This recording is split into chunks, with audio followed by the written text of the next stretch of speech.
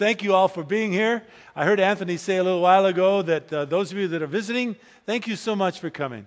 We are honored that you come and spend some time with us, and we pray that God will really bless you.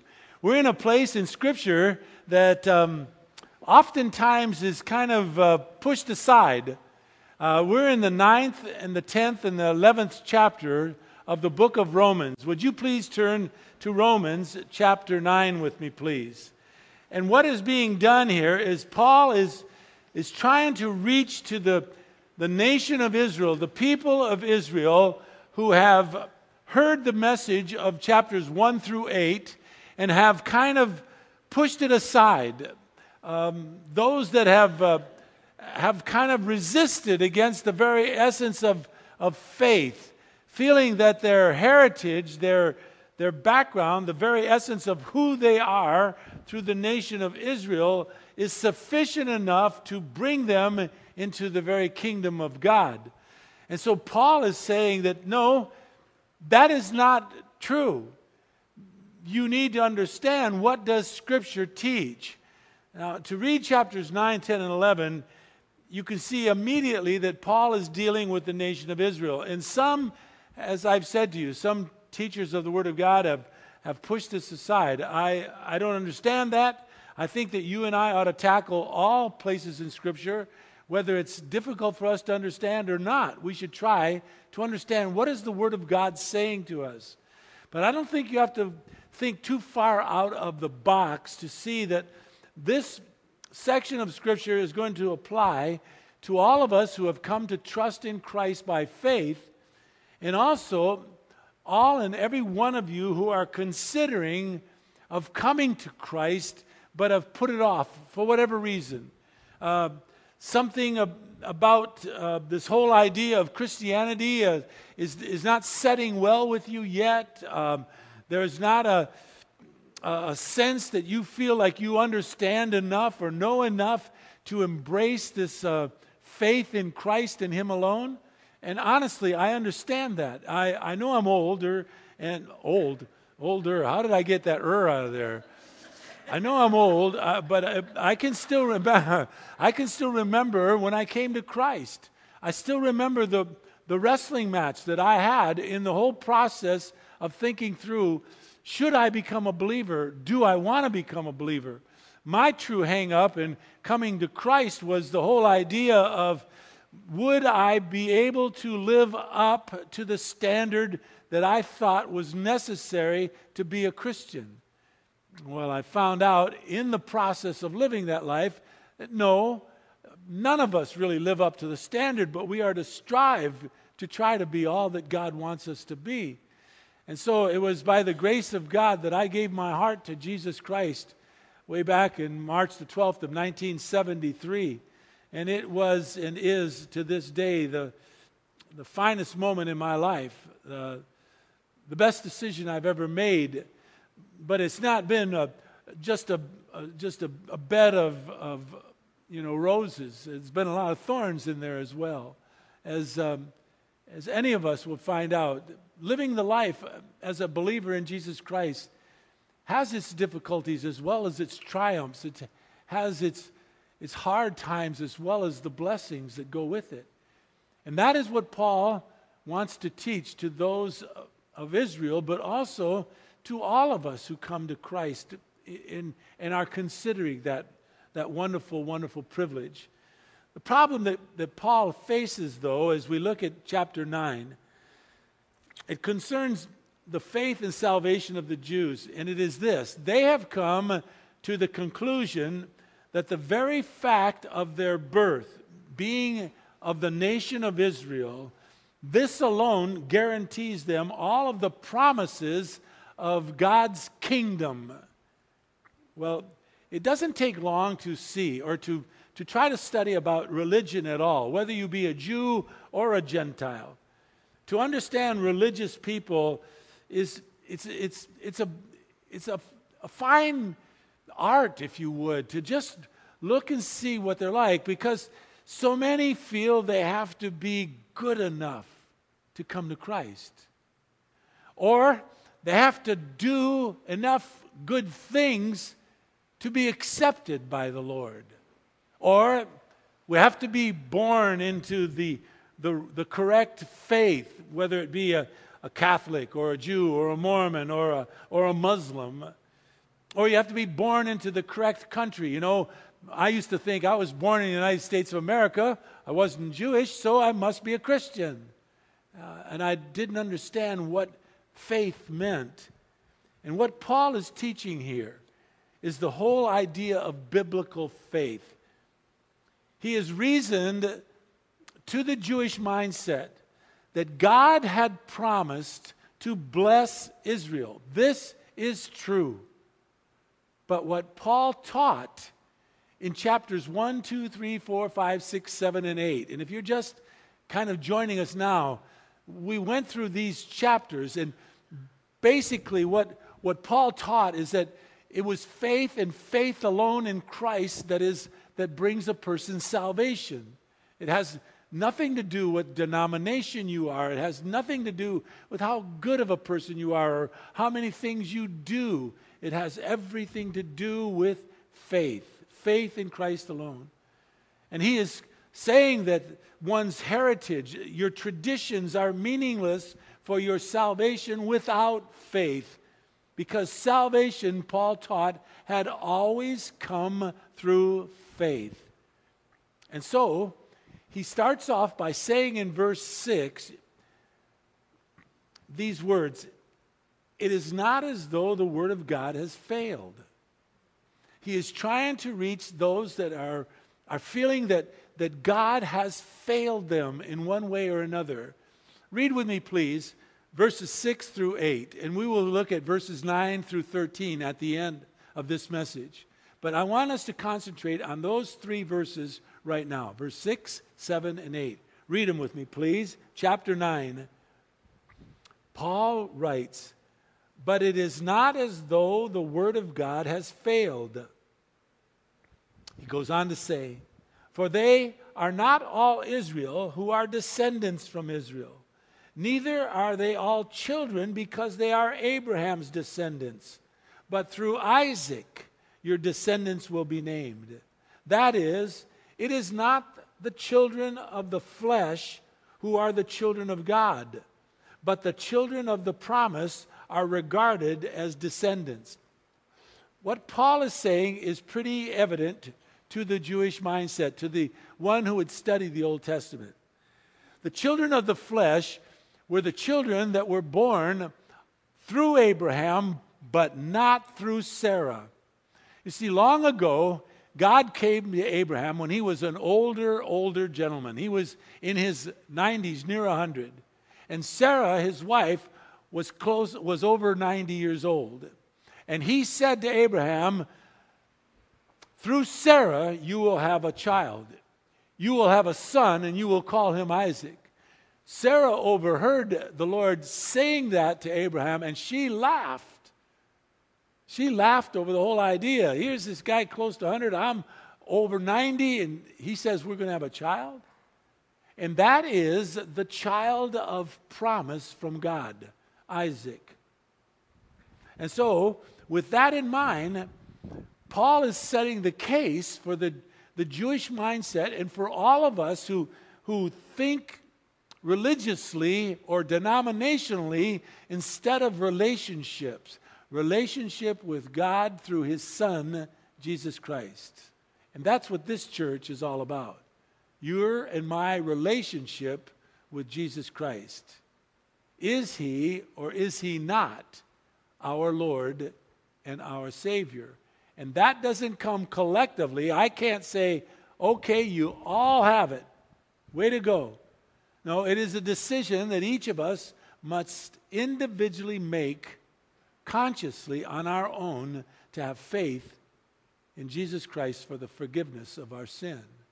And that's what Paul is trying to say to the Jewish mindset. And that's what this is all about. Chapters 9, 10, and 11. Now, let's pray, because we just read the Word of God, and I want the Lord to take this message and make it all that He wants it to be in your heart. And so, Father, I pray for that. I pray desperately, Father, that you would move me aside that you would not allow me to stand in the way of what you want to say to each person here. There's no way, Father. I cannot reach everybody. I'm not that good of a communicator. Nobody really is except for you. And so, Father, we trust in you to make sense of these places, this place in Scripture. I pray that you would open our eyes, as it says in the book of Psalms, 119th chapter, that you would open our eyes so that we would behold wonderful things from your law. Teach us, Father, your word. Move me aside so that this might be accomplished. And Father, I pray your blessings upon every person here. May they clearly hear what you have to say to their heart of hearts. I pray this in Jesus' most precious name. Amen. Because Judaism in the day of Paul, but you know, to say in the day of Paul really is a misnomer. It really is even today. Because they are so deeply steeped in legalistic works and righteousness that is gained through rabbinical traditions, and not just the Jewish tradition, but other denominations. There are, if you talk to any kind of religious people, they all will say, oh yes, there needs to be faith, but faith plus something else. Faith, but I've got to go on a mission journey, or faith, and I've got to do these certain things, or faith, but I've got to live up to these types of requirements within the church. And the Bible doesn't teach that. The Bible teaches clearly that your salvation, my salvation, comes through faith and faith in Christ alone. Everything and anything else that we do after that is just an expression of our love for the Lord. My serving the Lord, you're serving the Lord. This young man that did the video, his serving the Lord is just an expression. It ought to be. And I'm sure he's being taught this. This is an expression of his love for Jesus Christ. That is why you and I serve him. I've used this example over and over again. I got married on September the 12th, 14th, because I came to Christ on the 12th. I accepted Jesus. I became married on September the 14th. In 1973. And I'm as married as a man is going to be. I'm going to be married 40 years come this September. And I couldn't be any more married, and I couldn't be any more happy. I love my wife. As a matter of fact, I love Kay more today than I did when I married her. And I loved her a lot. But I love her more today. And the reason that I do things for Kay, and I try to do things for my wife, is not so that I'll become more married. I'm as married as I'm going to get. I do it for her because I love her. It's just an expression of my love. Same reason I serve the Lord. Same reason you ought to serve the Lord. It should be just an expression of how much we love him. Not so that we'll be more saved. You and I are saved as we're going to be the moment you come to Christ. But another thing that got in the way of the Jewish mindset was the plan that God now offered to the Gentiles, everyone. They now all could come to Christ by faith. And all of a sudden, there became a structure within the New Testament that was called the church. And the church was a mystery unbeknownst to those in the Old Testament. Paul says as much. I want you to see this because it's very interesting. Would you turn with me, please, to the right? You'll go past 1st and 2nd Corinthians. You'll come to Galatians and then Ephesians chapter 3. And stay in Ephesians because we're going to go from Ephesians chapter 3 to Ephesians chapter 4. Paul devotes chapters 9, 10, and 11 in Romans to clarify Israel's place within our present church age. The cross-reference is Ephesians, which Paul wrote, explaining to the church at Ephesus the mystery called the church, which had not yet been revealed until the day of Pentecost. Listen to Paul as he writes these words in Ephesians chapter 3, verse 4. Paul writes, when you read, you can understand my insight into the mystery of Christ. What is the mystery of Christ? Now listen. Listen to verse 5 and 6. Verse 5. In which other generations, in other words, that means in olden times, in the Old Testament times, in those other generations, it, meaning the church, was not made known to the sons of men. In other words, to Israel, as it has now been revealed. How? Through his holy apostles and prophets in the Spirit. This speaks, the holy apostles and prophets speak of where and how God now speaks to us within his framework called the church.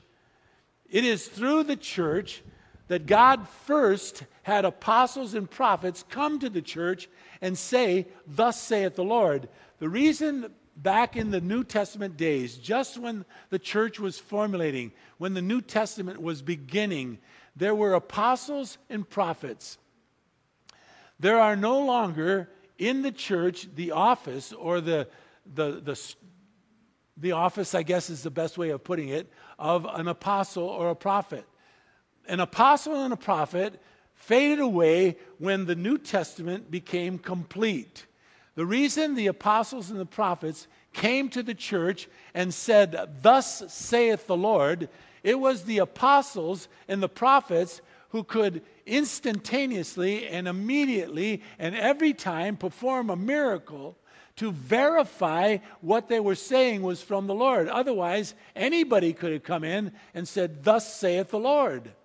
But God had it through the apostles, through the prophets, that they would come in, perform a miracle, lay hands on someone, do a miracle, and say, "Thus saith the Lord." That was the very essence of the beginning of the church. They laid down, the apostles did, the prophets did, they laid down the foundation that you and I stand on today. And it should never be changed. Not what they have preached should not be changed. But now, today, we have evangelists, pastors, teachers. So, let me go back to verse 5. Read Ephesians chapter 3, verse 5 with me again. In which other generations, in other words, Old Testament times, it, meaning the church, was not made known to the sons of men, to Israel, as it has now been revealed to his holy apostles and prophets in the Spirit. To be specific, verse 6. In other words, here is the mystery of Christ that Paul was speaking about in verse 4. To be specific, that the Gentiles are fellow heirs and fellow members of the body. The body being what we have here, the church, the body of Christ. The Gentiles now have moved in with the Jewish people and have now formulated what is called the church.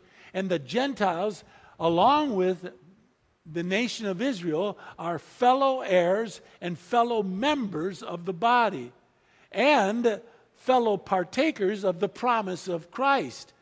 The promise of Christ meant that salvation came through faith through the gospel. In other words, what we preach ought to lead a person to come into a knowledge of who Jesus Christ is in their lives. This started through the apostles and the prophets. It was passed along to the evangelists and now pastor teachers to teach the church. Let me show you how I understand and believe and know that. Turn with me to the next page, Ephesians chapter 4. Let me talk about the structure of the church. The structure of the church should never change. Activities within a church, that can be as various, it can have myriads of varieties. But the structure ought to always stay the same within the framework of a church. In Ephesians chapter 4, verse 11, it talks about God's structure.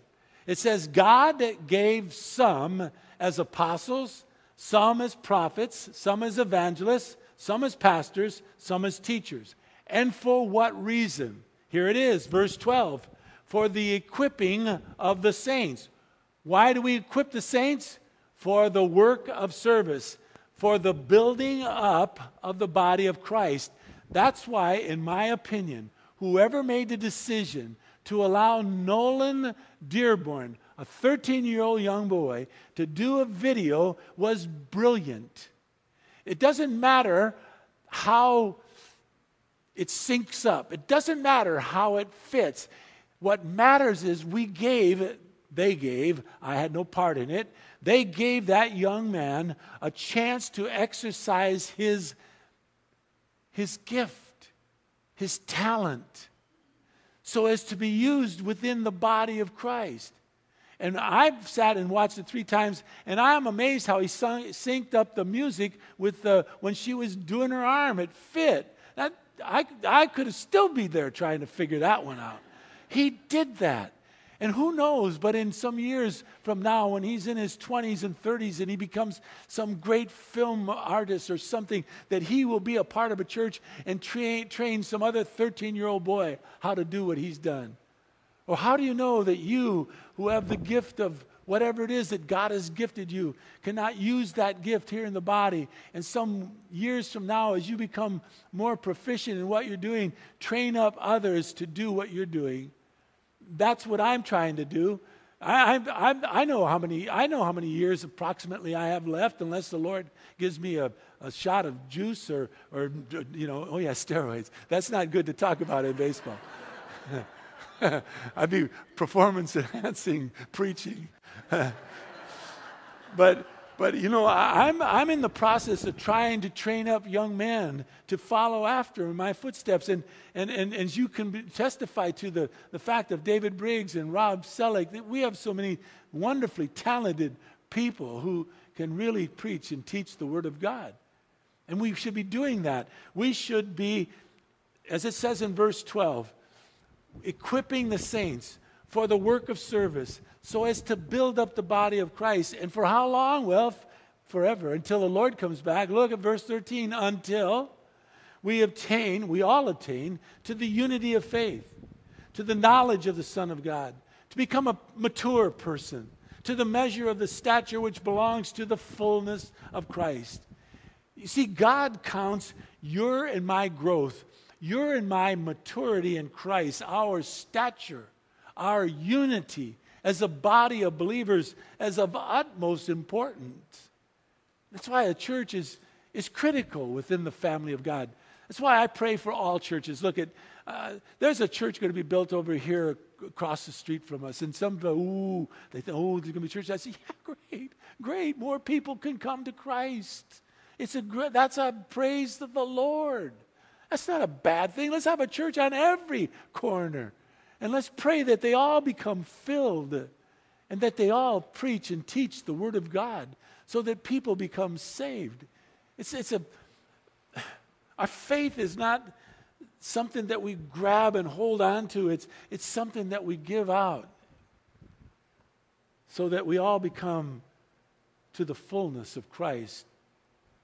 Now, I believe Paul, back to Romans chapter 9, I believe that Paul was clear to explain to the Jewish nation that their blessings were many.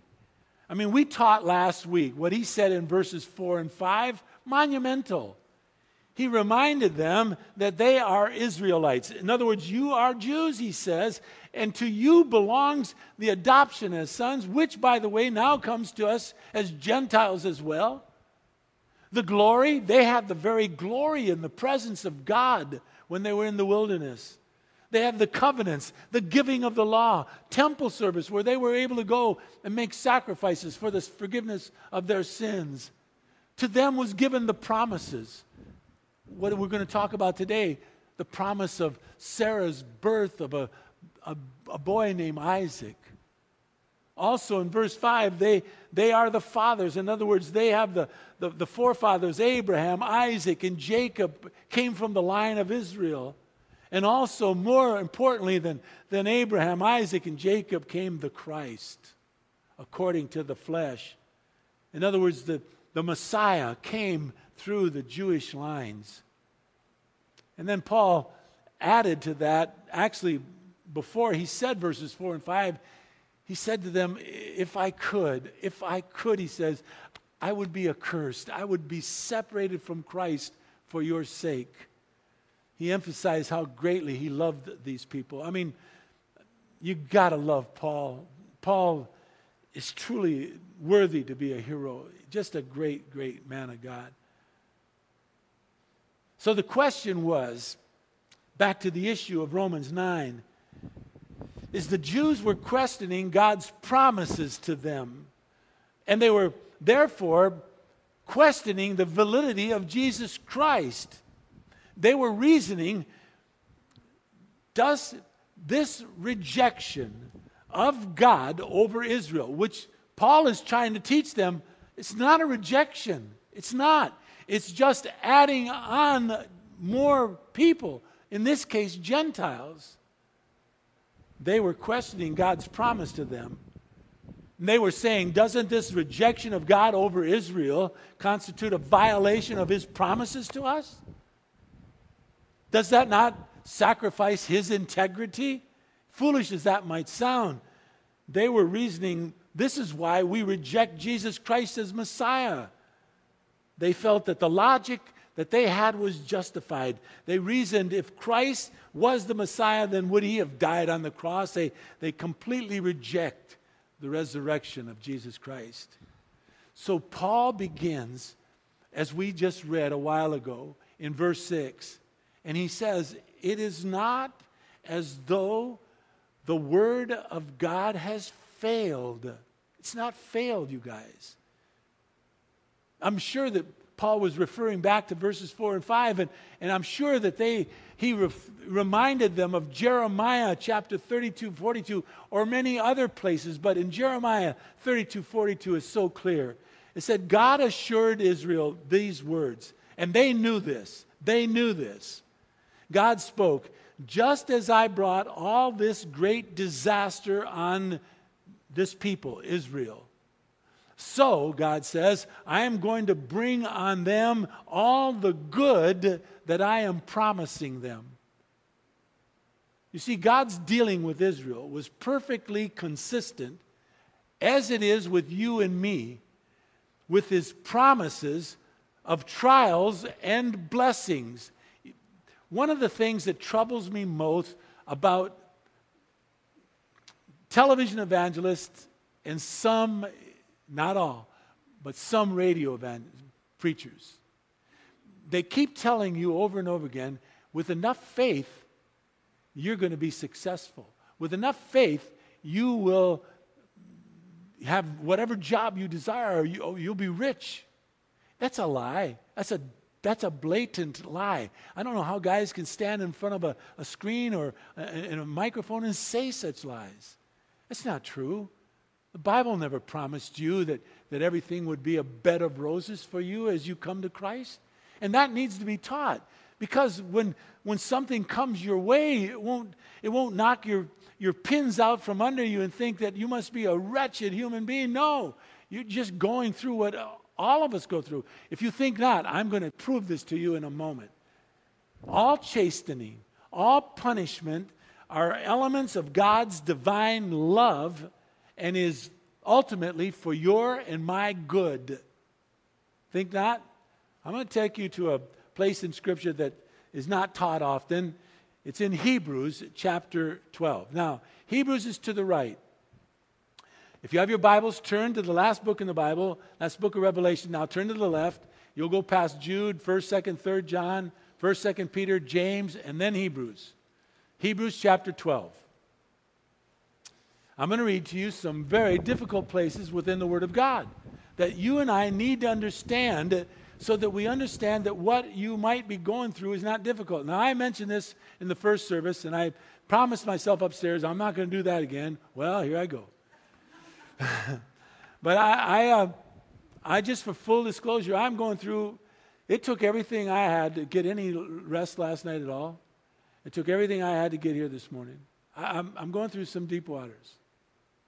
You don't need to know what it is, and I won't tell you what it is. But it's tough. And it's almost at a place where you say, you know, God, enough. But thanks. I need that amen.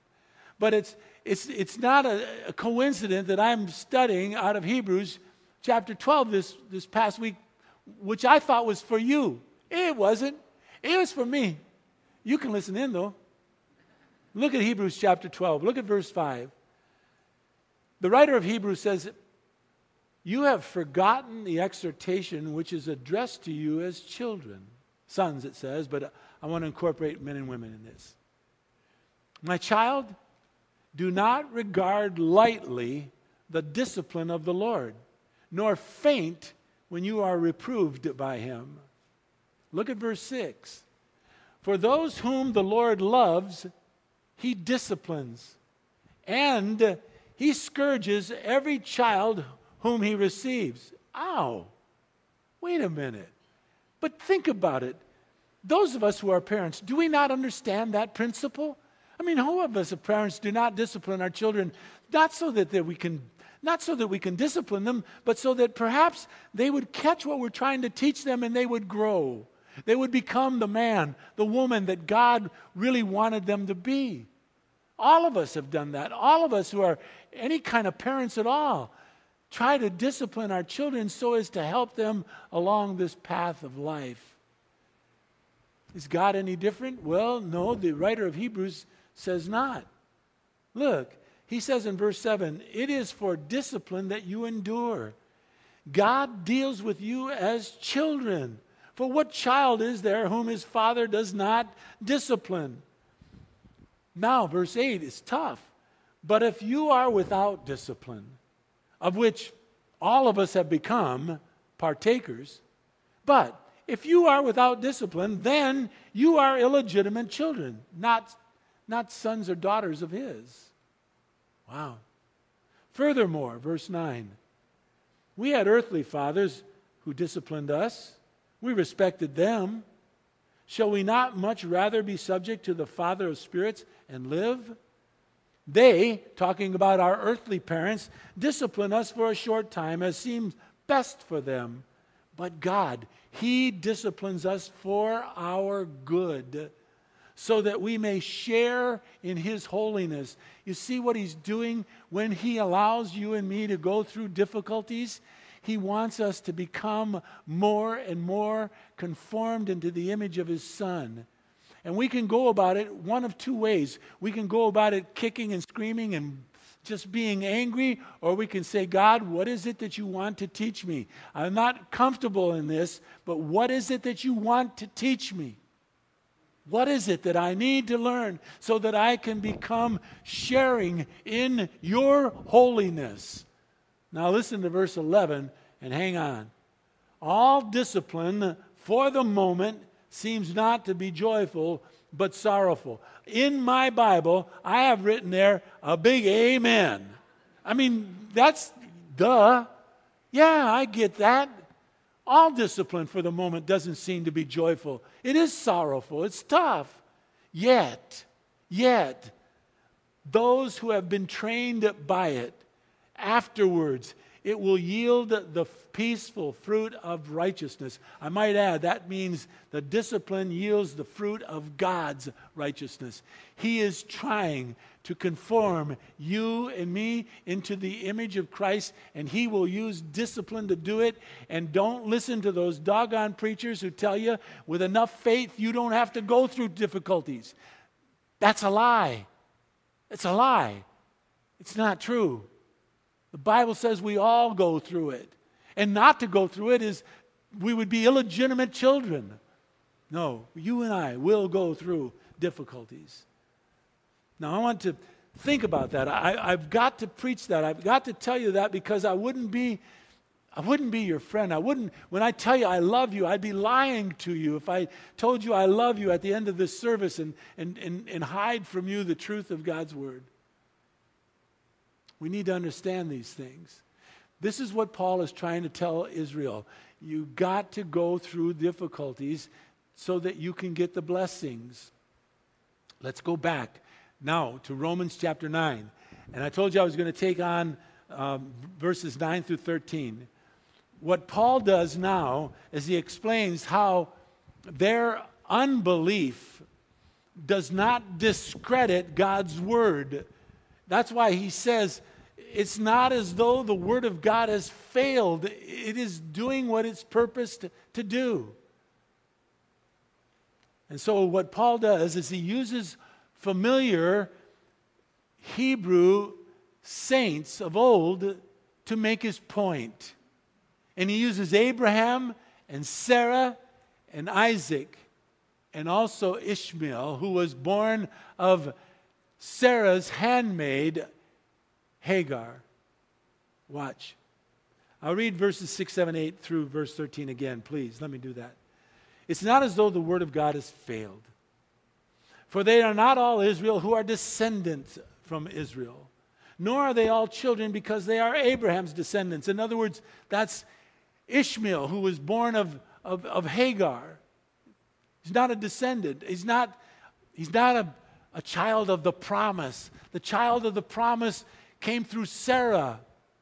Watch. But now, they are not all, verse 7, they are not all children because they are Abraham's descendants, but through Isaac your descendants will be named. That is, it is not the children of the flesh who are the children of God, but the children of the promise are regarded as descendants. For this is the word of promise. At this time I will come, and Sarah will have a son, namely Isaac. Not only this, but there is Rebekah. She will conceive twins, Jacob and Esau. They come through Isaac. For though the twins were not yet born and had not done anything good or bad, so that God's purpose according to his choice would stand, not because of works, but because of him who calls. I'm going to study this next week with you, because this cannot be touched on just a few minutes. We must talk about verses 10, 11, 12, and 13. Because it says, it was said to Sarah, your older son is going to serve your younger son. In other words, God says, Jacob I loved and Esau I hated. Now, how do you explain that in a few minutes? How do you even understand that? Before Jacob and Esau were even born, that God had predicted what was going to take place. The issue, as you and I will see next week, is God is God. And you and I aren't. And he knows all things. But that's not the point. The point was the child of promise came through Sarah, nobody else. Now, being in the line of Isaac, who later became, through Jacob, that did not make anyone a child of God. I don't think I'm a child of promise. I don't think I did any justice by what I just said. In other words, all physical Israelites are not necessarily heirs of the promise. There is Sarah, who had a handmaid named Hagar.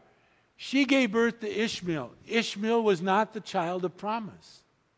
But Ishmael was born through Abraham. But then there's Sarah. Sarah, who was promised by God that she would have a child beyond her child-rearing years, and she gave birth to Isaac through her husband, Abraham. By the way, Abraham, that son of a gun, he was all over the place. It says in Genesis chapter 17, Sarah, this was predicted by God at the time, Sarah, your wife, talking to Abraham, shall bear you a son. You shall call his name Isaac. And I will, listen to this, I will establish my covenant with him for an everlasting covenant for his descendants after him. In other words, you and I are incorporated into that covenant. We are a part of this promise of God that we would come to believe and trust by faith and have everlasting life, just like the nation of Israel. By the way, after Sarah died in Genesis chapter 25, verses 1 and 2, Abraham had 6 other sons by a woman named Keturah, that guy. But just like Ishmael, none of those boys were an heir of the promise either. I want you to see how faith has everything to do with your assurance of your salvation. In all of this, you see the sovereignty and the control of God over our lives, which ought to make you feel so assured of your faith. Isaac is an excellent illustration of a true child of God. Because long before he was conceived, he was divinely chosen as an heir of promise. But his faith in God is what made certain that he was a true child of God. Listen, Paul is making a very strong point here. And his point is, it can be applied to you as a Gentile and to those who are of Israel. It applies to everyone, all mankind, all religions, all faith, all nations. The rejection of Jesus Christ as the Messiah, as the Jews were doing at that time, Paul is reasoning with them. That does not prove that Jesus is not the Messiah. Do you understand? That they rejected Jesus as the Messiah did not mean he wasn't the Messiah. His words, his life, his death, his resurrection already proves irrefutably that he is the Christ, the Son of God, the Messiah, God of very God. No, a person rejecting Jesus Christ doesn't prove that Jesus is not the Messiah. It only proves that that person who rejects Jesus Christ is not a believer. Make sense? It's very important. You can close your Bibles right now. I want you to listen to me. I still have 3 minutes. Please let me tell you this story. I don't know that it's true. In fact, I'm not even sure it's true, but it was a great fable, if you would, about salvation. It had to do with what I just said. Just because someone says, Jesus Christ is not for me, and that I do not trust in him, I'll find another way, doesn't mean that you can find another way. There is no other way. Jesus said, I am the way, I am the truth, and I am the life, and what? Nobody comes to the Father but through me. He didn't stutter. He didn't stutter at all. He was saying as clearly as he knew how, trust in me. And that's what Paul is teaching. So, the fable I want to tell you about is there's this old gentleman that worked at this wonderful museum in, let's say it's in France, because I guess that's where all great works of arts are. I don't know. I'm out of my league right here. But there's all these works of art. They're all over the walls. And all of a sudden, this one gentleman, older gentleman, comes in, and he's very boisterous. He's very loud. And he is saying, boy, that's a piece of junk. If I ever saw a piece of junk, who would want to hang that in their home? And he's painting to all these masterpieces. And he goes from one to the other, loudly saying, that's a piece of junk. That's a piece of junk. I could do that. Now, this old gentleman who had worked at this art museum for most of his adult life had it up to here. He loved those works of art. He would dust them, take care of them, make sure that nothing would get near them. He loved them. He finally had it up to here, and he walked to that elderly gentleman and he said, sir, as loudly as he was telling everybody, he says, you're diminishing or attempting to diminish these works of art. Do not make them any less a masterpiece than what they've always been for years. These are masterpieces. The only thing you have done for these past 15 minutes is prove to everybody here that you know nothing about art. That's kind of the whole idea of faith. For those of us, I'm not us, but I was at one time, who rejected Jesus Christ. I didn't come to know the Lord until I was about 35, a lot later in life. And I was very fearful to come to Christ because I didn't like what I saw from most Christians. They were kind of wimps, you know, and I wanted to be tough. And I thought if I became a Christian, that I was taking upon myself a crutch. I didn't want a crutch in my life. I wanted to make my own way through it. That's how foolish I was in those days. Anyways, on March the 12th, 1973, 3 o'clock in the afternoon, I fell to my knees in my hotel room in Honolulu, Hawaii, and I asked Jesus Christ to be my Lord and my Savior. I was as sincere of asking him into my heart as I've ever been anything in my life. And I asked him to forgive me of my sin. And I asked him to make me the type of man he wanted me to be. And then I got scared to death. And I said to myself, now you did it. Now you did it. You'll never be able to live up with what you just prayed. The truth of that matter is, that's the truth. I have never really lived up to the man of God that I wanted to be. I was comforted some years ago when I studied through Dr. J. Vernon McGee's commentary. In one of his commentaries, he wrote very clearly, I've never been the husband that I wanted to be. I've never been the father that I wanted to be.